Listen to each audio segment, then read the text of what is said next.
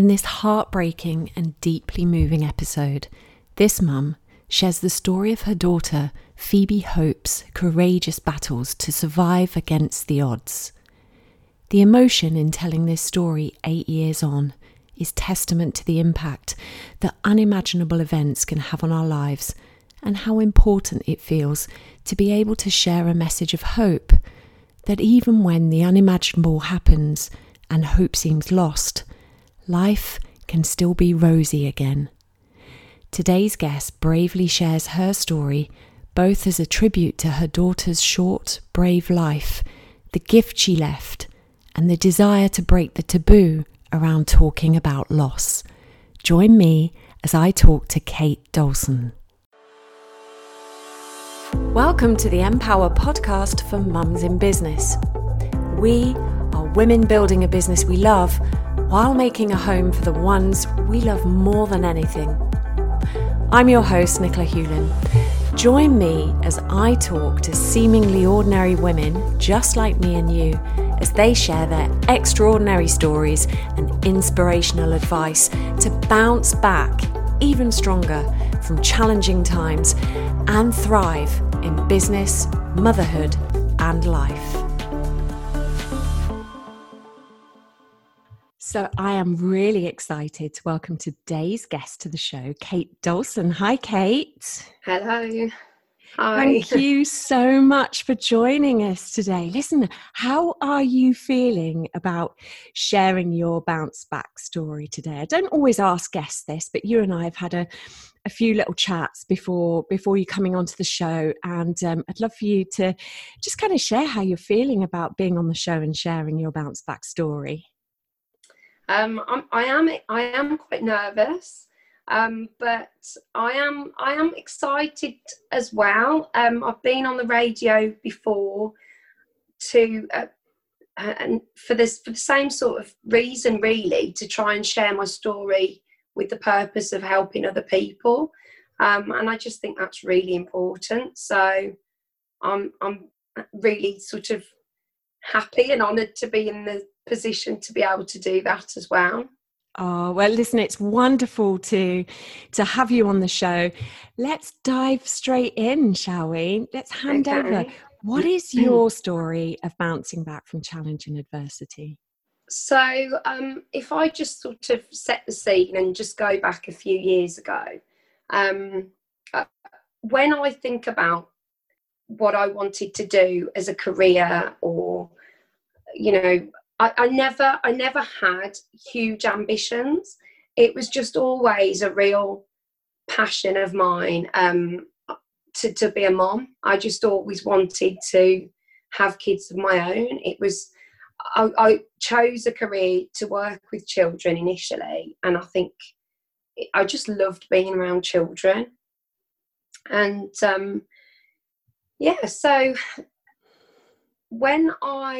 I was married when I was 25, and I had my first son when I was 27, and it was really straightforward. Getting pregnant with my son, with Max, it was really easy, and it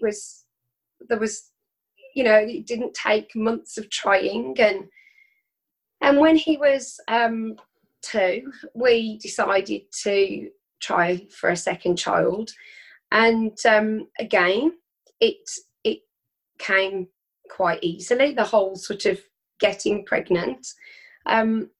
And I suspected at that time, this was 2008, I suspected that I was pregnant. I was feeling quite unwell. But when I went to the doctors, I had actually had a period, which sort of threw me off the scent a little bit. But as sort of days went by, I still felt as if I was pregnant. Went to the doctors. I'd also taken a pregnancy test, and it came back negative.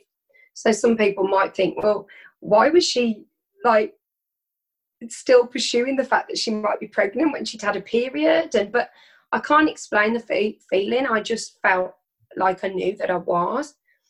Anyway, the doctor dismissed it. He said, no, you've had a period, there's no chance.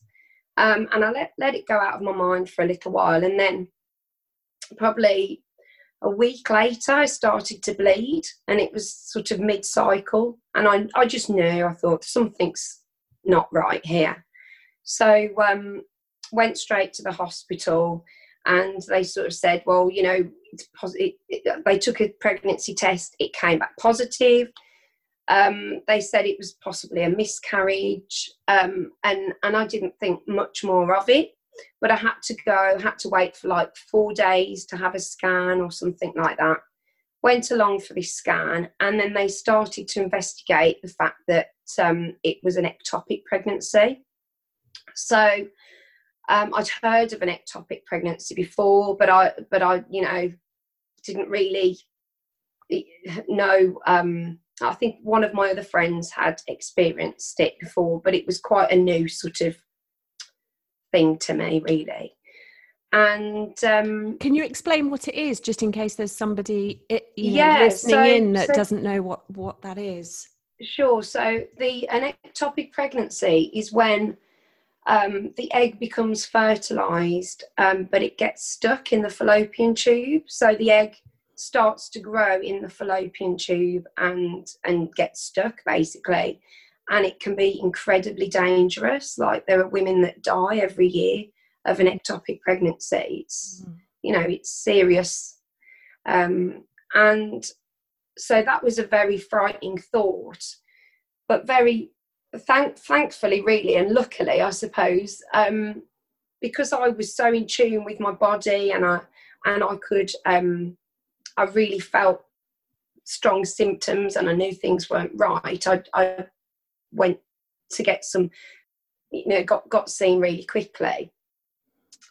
And I was in hospital for a few days under investigation and things like that. And it took a while before they picked up that, well, they had to take me down for surgery. And it was through surgery that they discovered that it was an ectopic pregnancy. And I had to have a tube removed. So I still had both of my ovaries, but I just had one fallopian tube. Now, for a person that's like, yes, I'd already got my son and I loved him dearly, but I wanted a family. I wanted a big family. And for somebody that really, you know, that was my ambition, to just have this big family. It was just the most devastating news, because instantly I just thought, I've not got a tube anymore, so it just halves my chances of becoming pregnant again. So that's kind of where I suppose it was the start. I'm trying to set the scene of a bigger bounce back, if you like. So I don't want to, conscious of the time, but so yeah, I discovered that I just got the one tube. From that moment, my mindset was very negative. I just thought, that's it. I'm not going to be able to have any more children, even though the doctors were saying it doesn't halve your chances. You know, the other tube sort of compensates. People go on to have lots of other pregnancies. But it consumed me that I was not going to be able to conceive and have another child. And it took 3 years before I actually managed to get pregnant again. The whole that in itself was a real trauma. I could probably talk loads about, you know, those feelings of when you do feel as if you're infertile, and just how you feel so crushed every month. But I want to sort of push forward to what happened next, really. So yeah, so 3 years later, found out I was pregnant again. Just absolutely over the moon, couldn't believe it. I was very anxious for the first 12 weeks. I just, you know, I was really worried that this pregnancy wasn't going to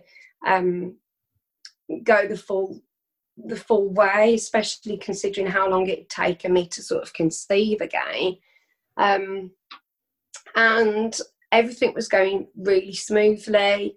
had my 12-week scan, perfect, you know, nothing wrong at all. And then I got to my 20-week scan, and I'd started to relax a bit more at this point. I'd started to feel like, you know, that I could feel the baby kicking, and I felt really positive about it all. Went along to my 20-week scan. And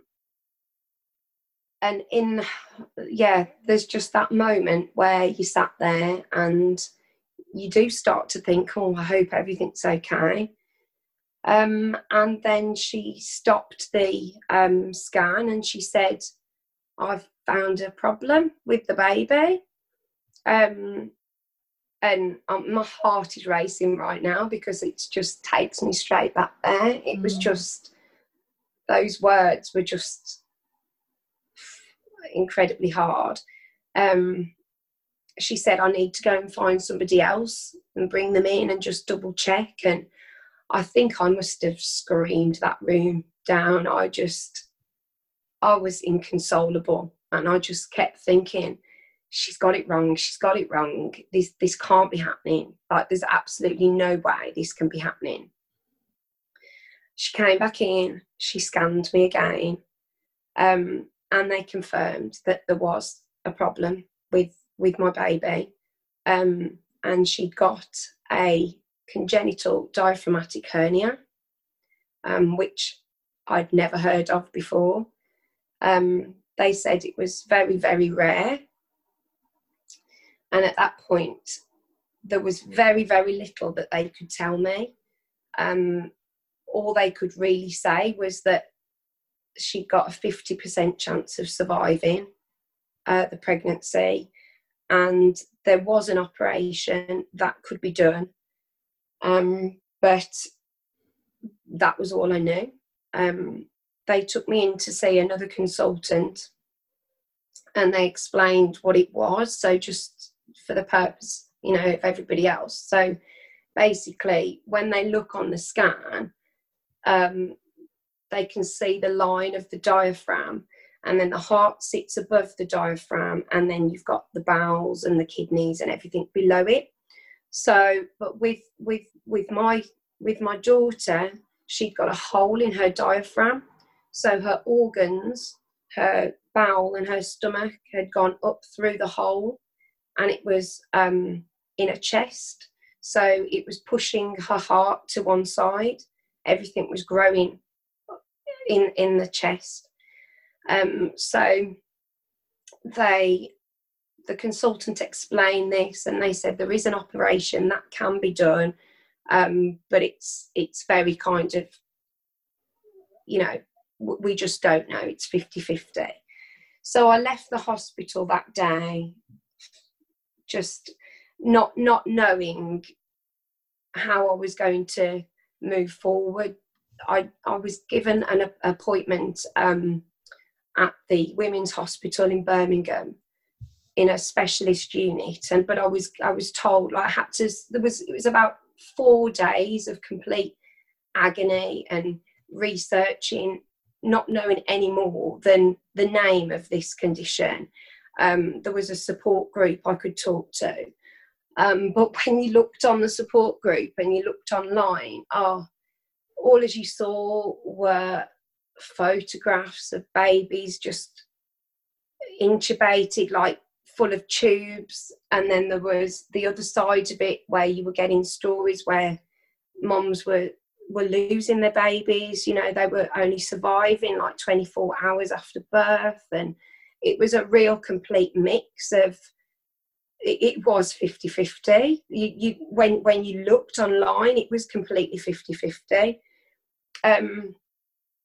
So it was only really when I went for that appointment at the special unit that they were able to give me more answers. But for those 4 days, I was just in a complete, like, land of unknown. I had no idea.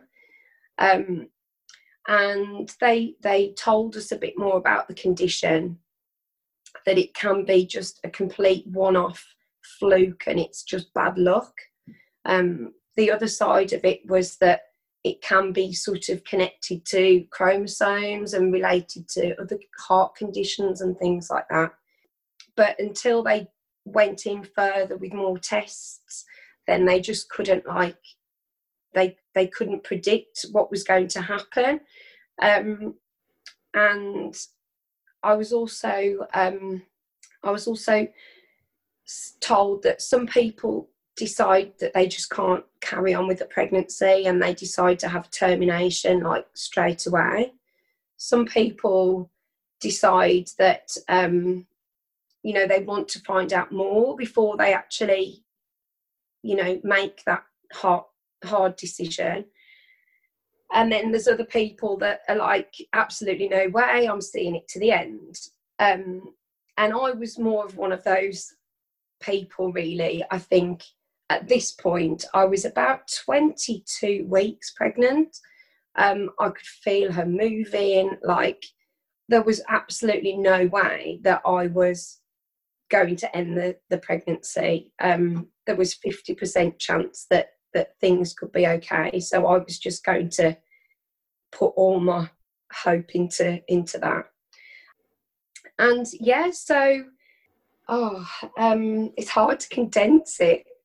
I had to have an amnio, where they had to put the needle and bring out some of the amnio fluid to find out if it was linked to chromosomes. It turned out that it wasn't. Other than this problem, she was completely healthy. Her heart was absolutely fine. Yes, it had been pushed to one side, but they'd reassured me that once everything got pulled back down into the right place, her heart would just go back into place.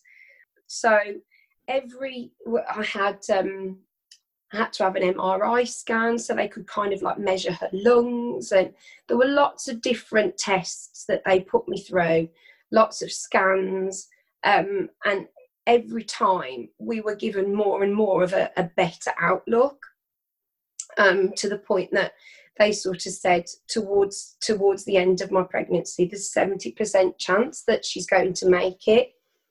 But we always knew that from the day she was born, because the problem is with CDH is that their lungs, because they've got all these organs in their chest, their lungs don't have the room to develop. Some babies are born with it. Some babies, the hernia happens a lot later on in the pregnancy, and they tend to have a better survival rate, because if it happens, because there's people that I met that they don't know what stage, but at the 20-week scan everything was fine, but then when the child was born they were having breathing difficulties. So if the hernia happened a lot later, then it would have given those lungs that little bit more chance to develop. But with my daughter, it happened really early on. Don't think it happened at 12 weeks. Well, possibly not. I don't know. But her lungs didn't. So they did all these tests to see what sort of lung, the size of her lungs. But I knew that it wouldn't have been until her very first breath that they really knew what struggle she was facing. So I went through my whole pregnancy not knowing if she was going to be okay or not. I just kept hoping and praying that she would get through it. And then the day came where I was induced. Her growth had really started to slow through my pregnancy. So that was a bit of a concern. And they decided to induce me, because normally they wouldn't. They'd just let you go completely naturally. They felt it was the best thing for the baby. And she was born. She was absolutely perfect. We named her Phoebe Hope.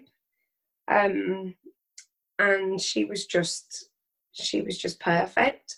And it was hard to sort of understand that she was so broken inside. I didn't get to hold her. She was taken away straight away and put in an incubator. all these tubes. She was completely sedated. And I think it was probably about 12 hours before I could go and visit her. And they always told us that the first 48 hours were the most crucial, that it was kind of like the honeymoon period, that they still kind of got a lot of the oxygen from the mom, so their breathing, it doesn't really deteriorate until sort of 48 hours. And so yeah, I was in hospital in my own room with, you know, on a ward but in a separate room, but you could hear all these newborn babies crying, and it's just awful. So we spent about 48 hours going through things quite steadily, and then unfortunately at 48 hours she did start to deteriorate. I went down to visit her. It was a very rapid, very quick change. For things were going quite swimmingly, and then I remember feeling quite confident to go and express some breast milk to try and, you know, I was feeling like I could get up and about and do that, and I was expressing at the time. And then I remember my husband coming to fetch me, and he said, "You need to come quick." We went to the room, curtains got pulled around her, all the beepers were going off, everything was just chaotic, and she went into a cardiac arrest. At that point we were given a bit of an ultimatum. We'd come to a crossroads where they said that there was something more that they could do, but it came with a risk. So at that point we were there. She was at risk of dying. She was being resuscitated. We were like, yes, of course, like, do everything that you possibly can to save her. So they gave us the option to go to Leicester Hospital to have ECMO. And I'd have to let you know what it stands for, because I can't actually remember, but it's a machine that pumps the blood around the body. So she had she was blue lighted all the way to Leicester. I think that it was touch and go all the way to the hospital. We went at a separate time in our own car, because they needed more people in the ambulance to be hands-on with Phoebe. And so she had this little operation where she had a tube connected to her neck. So the blood was pumped around this machine, and it gave her heart and lungs a complete rest. So we went to bed that night. We spent we slept at the hospital. My son was at home with my parents, and we didn't know that day. They'd said, you know, she might not pull through. We tried to get some sleep, and then the next morning, again, we were brought together by some consultants, and they said, it's a miracle. She's responded really well to the treatment. She's, you know, doing as we'd expect. And again, sort of skipping along a little bit, for the next 10 days, we spent time in the hospital with her, where we could help care for her a bit more. We were able to sort of bathe her, and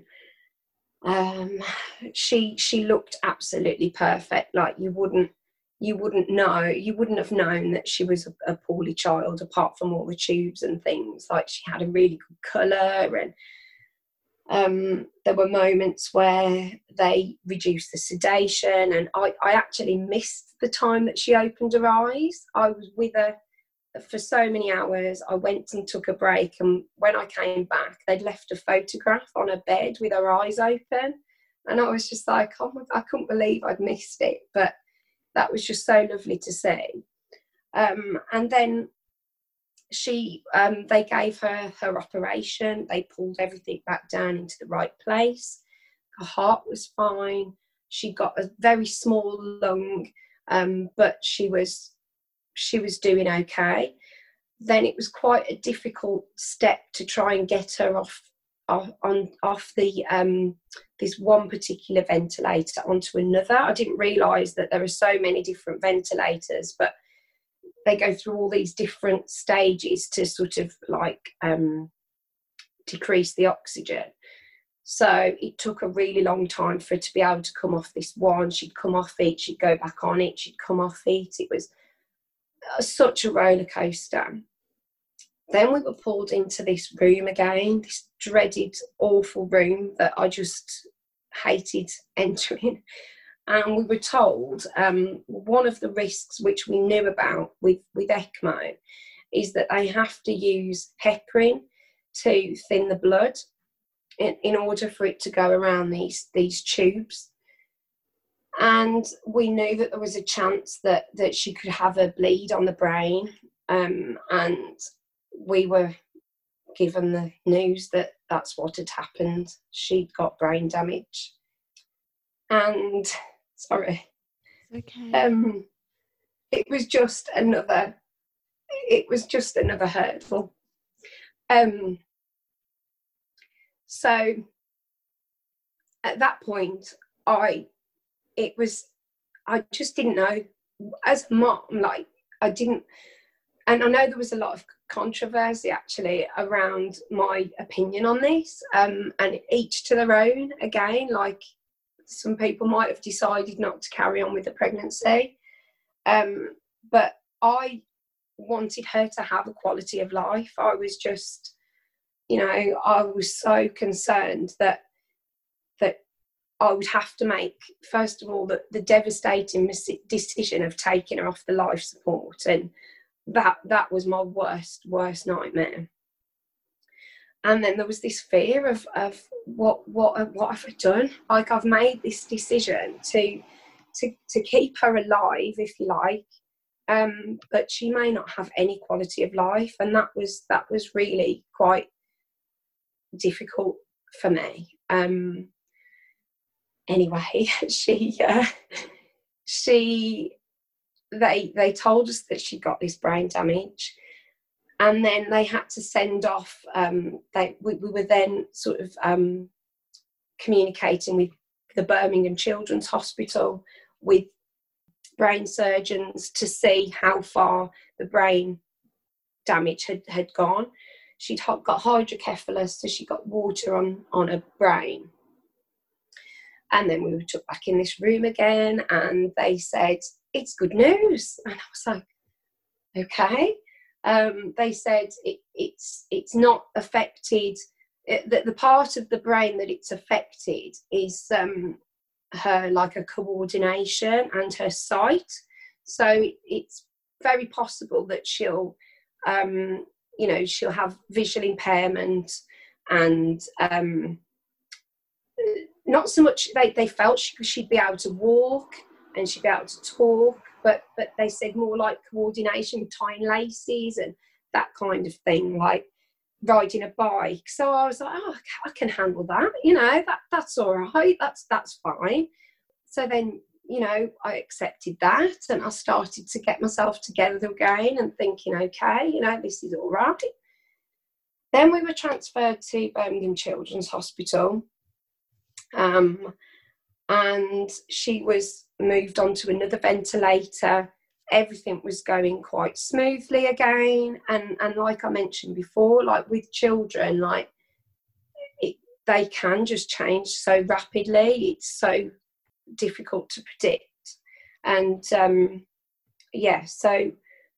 we were at the Birmingham Children's Hospital. They said that she was again at this little bit of a crossroads, and that she needed to have brain surgery in order to to have that quality of life. And also she'd got like a lot of mucus on her chest, and they were struggling to get her oxygen up. It was very up and down, but she'd also been moved from Leicester to Birmingham, so there was lots to sort of consider. And then we decided for her to have the brain surgery. I had a phone call from the consultant the night before, and he went through the procedure, told me what was going to happen. We had to get to the hospital for 7 o'clock in the morning so that we could sign all the papers, and we knew that she was going to be the first to go down to surgery. So yeah, we said goodbye. She went down to surgery. We were in the waiting room, and it was just going on and on and on. Like, we were with other parents who were, you know, in the same situation, all waiting on sort of results and life-changing news, I suppose. And yeah, we were told that she died. Sorry. Don't apologise. It's been a while since I've talked about it, so we're all holding you right now, giving you a big virtual hug. I can see you, our audience can't. So she just had a massive bleed on the brain, and she died on the operating table. It was just, yeah. I say, from me and behalf of everybody who's tuning in, you know, we're so sorry for your loss, and thank you for sharing your story. And Phoebe Hope, what a beautiful name. And I know, I mean, I've just been listening to your story for the first time. It's the first time I've heard it, and I've just been on that roller coaster with you. I cannot begin to imagine that journey and that chapter. And I know it was 8 years ago. It was 8 years ago, yeah.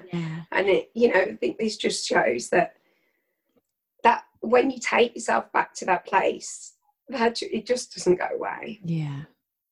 And I know from the conversation we had before, it felt really important for you to share Phoebe's story and to share it with others. And I think what you've just said there is really significant, that it doesn't go away. And you know, the emotions and your daughter and that chapter in your life is part of your life where it doesn't go away. And I remember you saying to me before you came on the show to share your story, that about the reactions of the people around you, and that as the years have gone on, there was less mention of Phoebe's name or about what happened, and that actually became harder for you as things went on. And so share the importance of what that's meant for you today, to talk about Phoebe and to share the story, as obviously as emotional as it's been. And it takes great courage to come on and share that story, because we relive it to a certain degree when we're sharing it. And yes, yeah. But what has that meant for you today, in terms of sharing Phoebe's story? I think go downstairs for me, sweetheart. That's a good girl. I feel like there's a real stigma around child loss. I think it's just one of those subjects that people, well, you never want to think about it. It is like the unthinkable. You never want to. So people just don't really want to talk about it. And I think whenever I was, after she died, I was still having to take my son to school and carry on as normal as possible. and people they just didn't know what to say.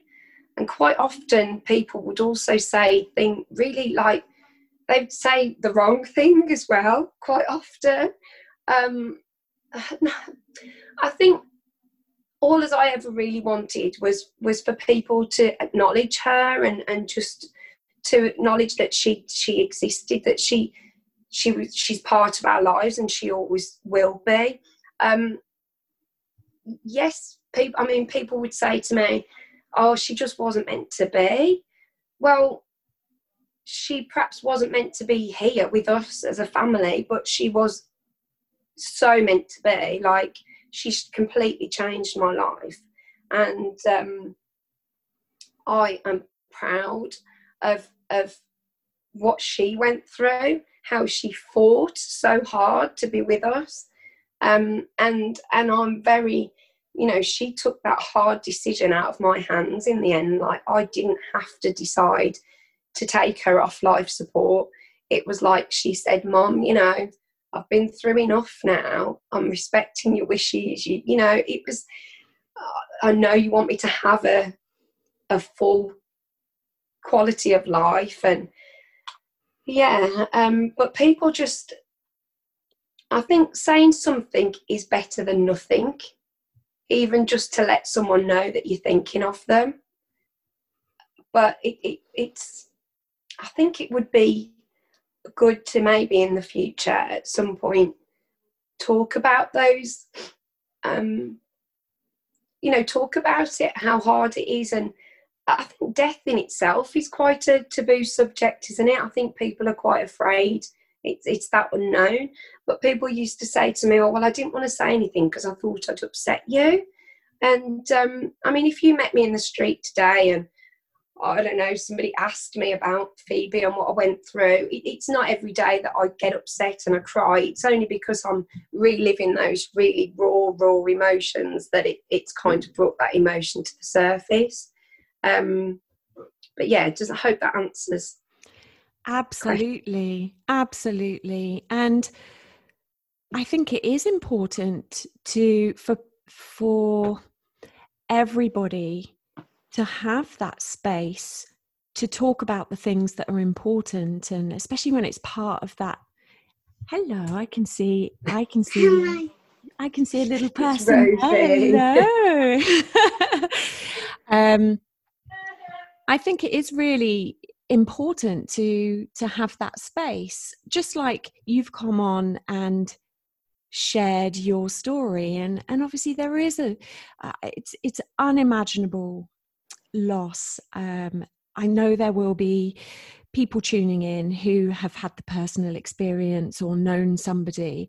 I haven't personally, and I can't begin to imagine. And it would be so easy to sort of say, oh, that's going to be a very emotional, difficult story to share, and let's not go there. And we can all, I could feel your emotion. I can see you, and I'm sure our audience too can do too. But it's the gifts that come from being able to share, and as you said, and dedicating this episode and to Phoebe, and hopefully Phoebe Hope, and hopefully the positives that can bring from people tuning in, and what they'll take away from the story. What do you hope that people will take away from hearing your story today? What's your hope for people listening in? I think well, I suppose I hope that people will, maybe if they know somebody that's gone through a similar thing, or they might not have yet experienced a friend or a relative going through it, but unfortunately it does happen, and it happens a lot more often than we'd like to think. So I guess just to kind of have a bit more of an open mind about how have an open mind. Just let that person know that you're thinking about them, that just because their child isn't visible with them as a family, it doesn't mean that she doesn't exist. You know, she is, I think about Phoebe like every single day of my life. There's not a day goes by where I don't think about her. And in the beginning as well, there's a lot of triggers where a baby of a certain age, you might think, oh, that's what she'd be doing now, or it just doesn't ever go away. And I don't know, I think maybe for people just be open-minded that it does happen. I don't want to say to people, don't say this or don't say that, because I don't want people to be fearful of saying anything at all, because I think that's partly the problem. But just be respectful and not afraid to just to reach out and ask that person if they're okay, really. It's really hard. It is a hard one, isn't it? And you know, what I'm hearing is sometimes the fear of saying the wrong thing and ending up saying nothing is not helpful to the person. That's right. You know, and it kind of shuts down being able for you to be able to talk about your daughter that you think about every day. Exactly. Which is why it was so wonderful to talk about Phoebe today in this episode, a tribute to your daughter. And yeah, you've got little people with you in the room, and that wasn't Max, was it? No. So tell us where, you know, your ambition of having your family, you had Max, had Phoebe, and your family story has continued and evolved.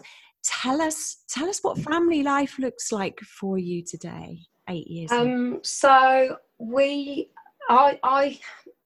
I just had those heavy, empty arms. I was so desperate to be a mom again, and we started trying pretty quick after Phoebe died. Well, within reason. I think maybe after 3 months or so.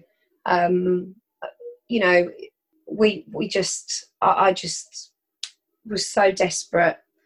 I never got to hold Phoebe until after she died.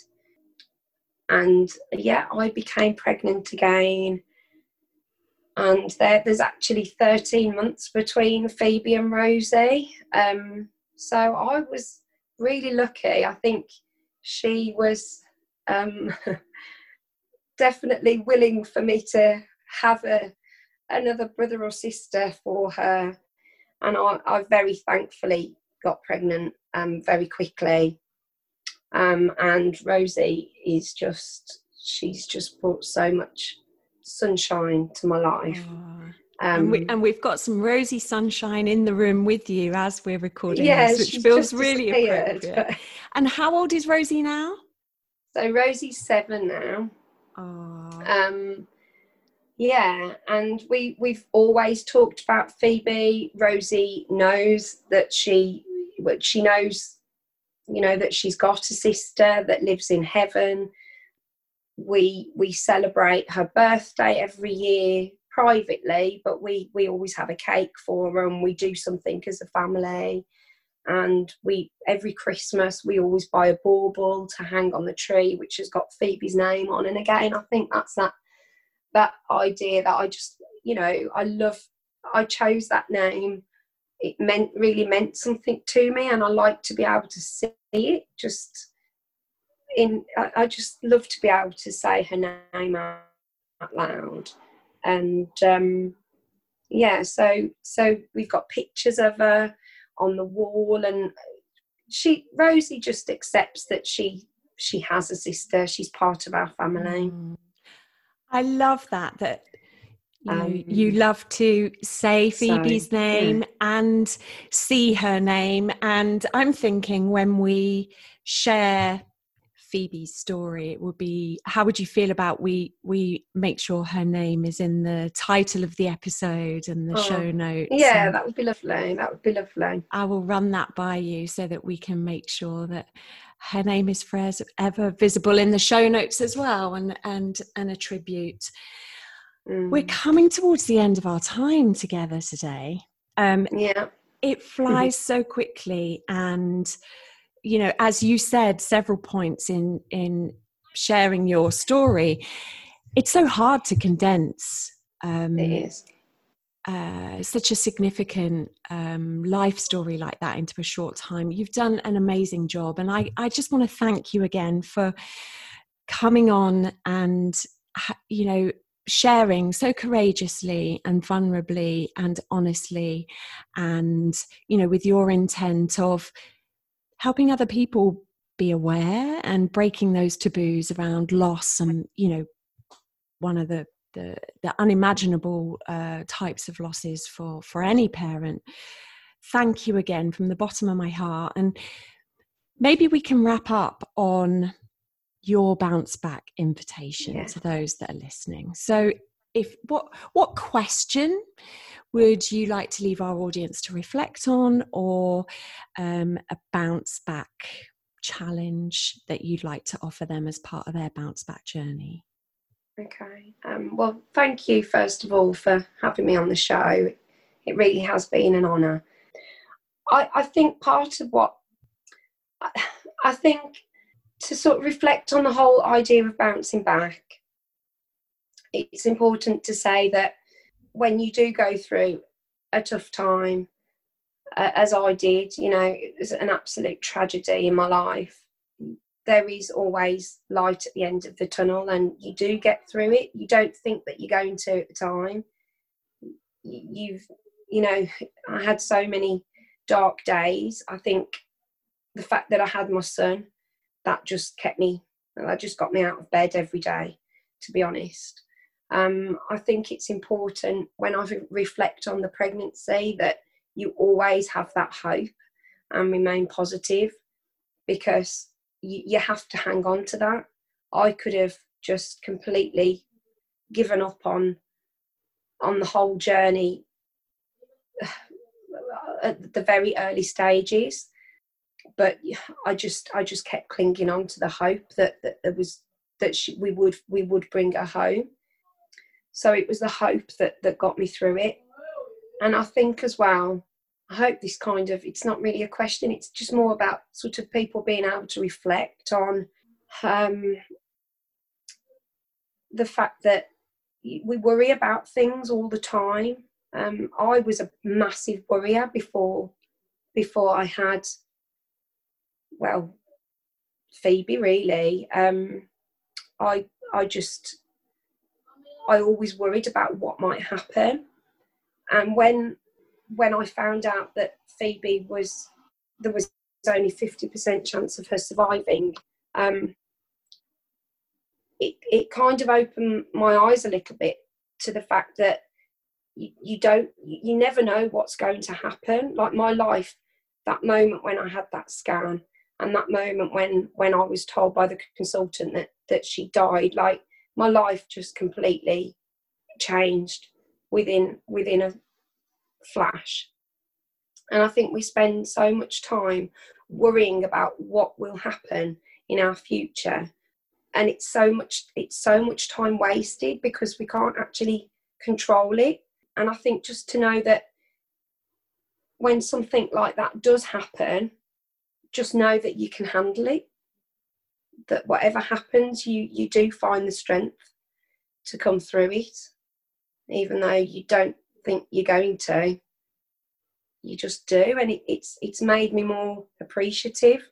It's made me just realise how precious life is, and that it was really a bit of a light bulb moment for me, that what's the point in worrying about little things that really don't matter, because they're not important, and even if you worry about them, it's not going to change. So I think I'd perhaps just put that to the audience, and just think about be grateful for what you have. Always keep hope, and there's always someone out there that's worse off, I think, as well. Someone's always battling something. Incredibly moving. Yeah. Such wonderful words of wisdom. Kate, thank you so much for sharing your story, for all that you've shared, and those, thoughts for us to all go away and reflect on. Great words of wisdom. Thank you so much for being part of today's show. Thank you. So it just remains for me to say, on behalf of Kate and myself, to those tuning in, thank you for listening in to today's amazing episode, and we will catch you on the next one. Bye for now. Thank you for listening to the Empower podcast for Mums in Business. And thanks goes to our podcast series sponsors, Bounce Life, insurance to protect you, your business, and your family. To get your free startup and business growth kickstart guide and to find out about our Empower community, go to empower.global.